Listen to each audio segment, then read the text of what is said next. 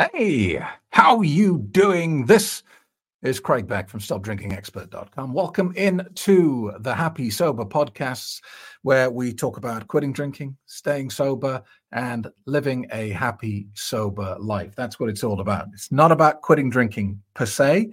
It's about falling in love with sobriety. That's what I always say. Because if your mindset here is about quitting drinking, you will always feel like you're missing out on something because you gave it up. You know, if we were talking about quitting chocolate, that wouldn't necessarily be a good thing, would it? If you had to quit chocolate, it would just mean that you are no longer allowed to have chocolate in your life. And that's the wrong mindset. When we talk about quitting drinking on this channel, we're talking about falling in love with sobriety. So you're noticing just how good life is without alcohol. So you get into that mindset of thinking, well, why would I ever want to go back? That's the secret to success.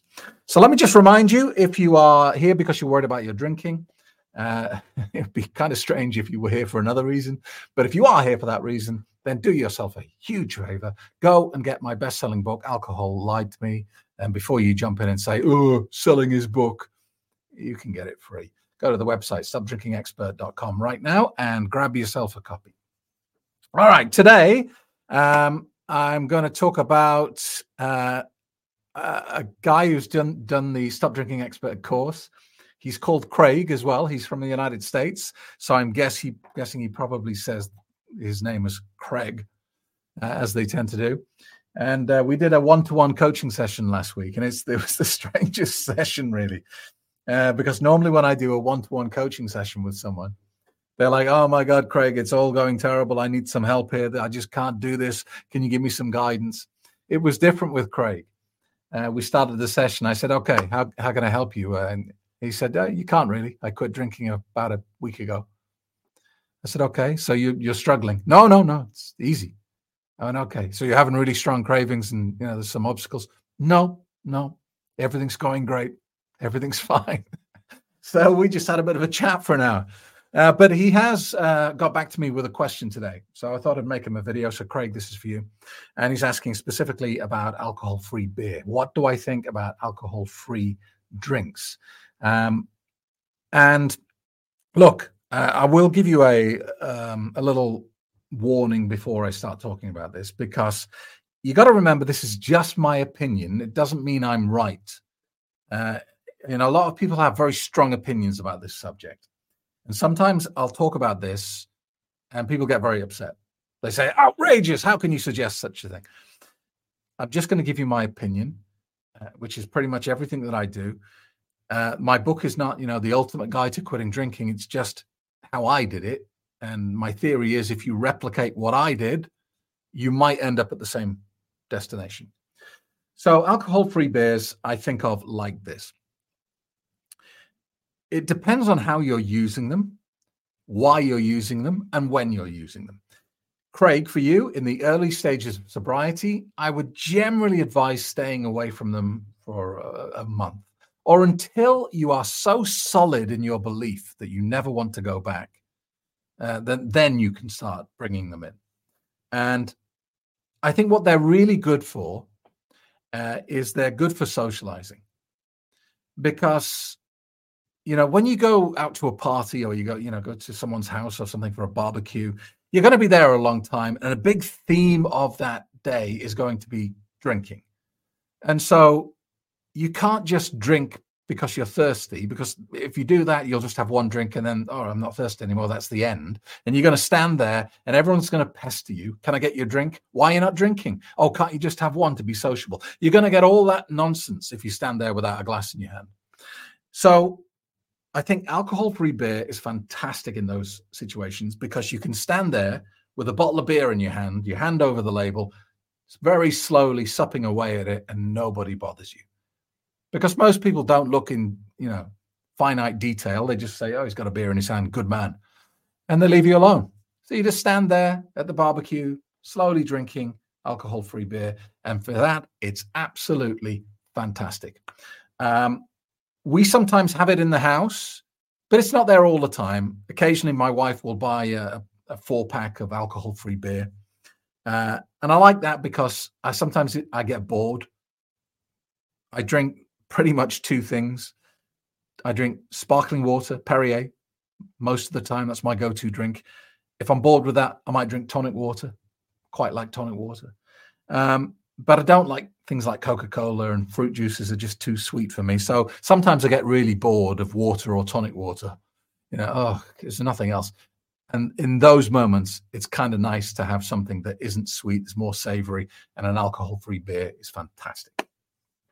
So that's my opinion on it. Now, other people get very upset when I say things like that because they say, "You're an idiot, Craig. Don't you know that even alcohol-free beer has a bit of alcohol in it?" Yeah, I know. Don't worry.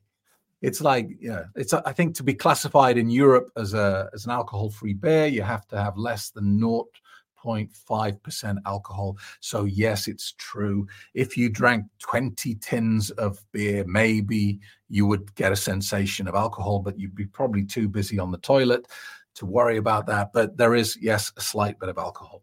And for some people, it's a trigger. For some people, that little bit of alcohol is a trigger and it throws them off the path. And people who've been in that situation get very upset with me, and they complain and they comment and say that it's outrageous I'm even suggesting such a thing. So look, whatever works for you is the message here. If alcohol-free beer fits into your sober lifestyle and it doesn't cause you any problems, doesn't cause you any cravings, and you're using it in a very moderate amount, then knock yourself out, go for it. I don't see a problem with it. Now, if you're drinking a 6-pack every night, you might start to ask questions. Is that normal? Do I have a normal relationship with this substance? And if you're drinking a 6-pack every night, you probably don't. Because anything that becomes excessive in your life is a problem. It doesn't have to be drug related. If you were eating, 20 bananas a day, that would be a problem. There'd be too much potassium. Even if you were drinking, 15 pints of water every night, that would be a problem. So I think you just need to question, why am I doing this? If you're drinking alcohol-free beer every night in a vast quantity, ask yourself, why am I doing that? And the logical conclusion you'll probably come to is, I am substituting. I am substituting something that I'm missing.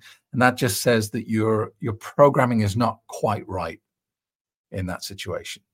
And the goal of my course is to reprogram your subconscious mind. And that sounds all very, new age mumbo jumbo. But I believe it's quite easy to understand when you change the substance. I've never met anyone in 14 years of doing this who also uses heroin. Why? If they've got an addictive personality, as a lot of people claim to have, or they're just a bit of a druggie, why are they not using heroin? And the answer is because their programming is perfectly aligned around heroin. They understand at a deep subconscious level that adding a class A drug like heroin into their life would be extremely damaging and problematic.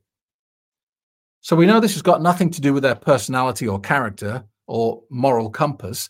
This is that they're programming around this specific drug, a drug that we don't like to call a drug, is twisted and corrupted. And just like a computer, if you put garbage in, you get garbage out. And you've been conditioned over your life, over the decades, to believe that there are benefits to alcohol, that it makes you sexy, it makes you more confident, it makes you more relaxed, it makes you, and so on and so on. All of this has been bad programming that has been repeatedly put in your head. So whether you call it Pavlovian conditioning or bad programming, the problem is not with you as a person. It is around your subconscious programming around this drug.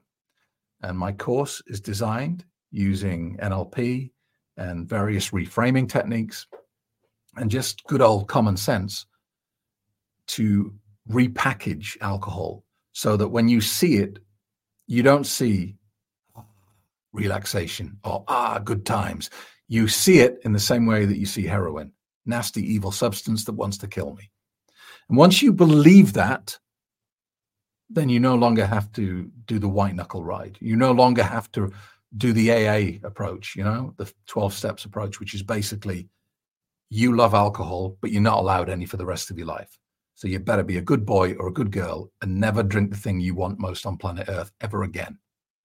And if you do that, we'll give you a badge every month. I don't really think that makes a lot of sense. So I don't do it like that. So I hope that helps. Craig, congratulations. It sounds like you've still got this nailed. Sounds like you're doing really well. And let me know if you need any more help. And thanks very much. Don't forget, please like this and subscribe to the channel so you get updates when a new one comes out. Thanks a lot. See you soon.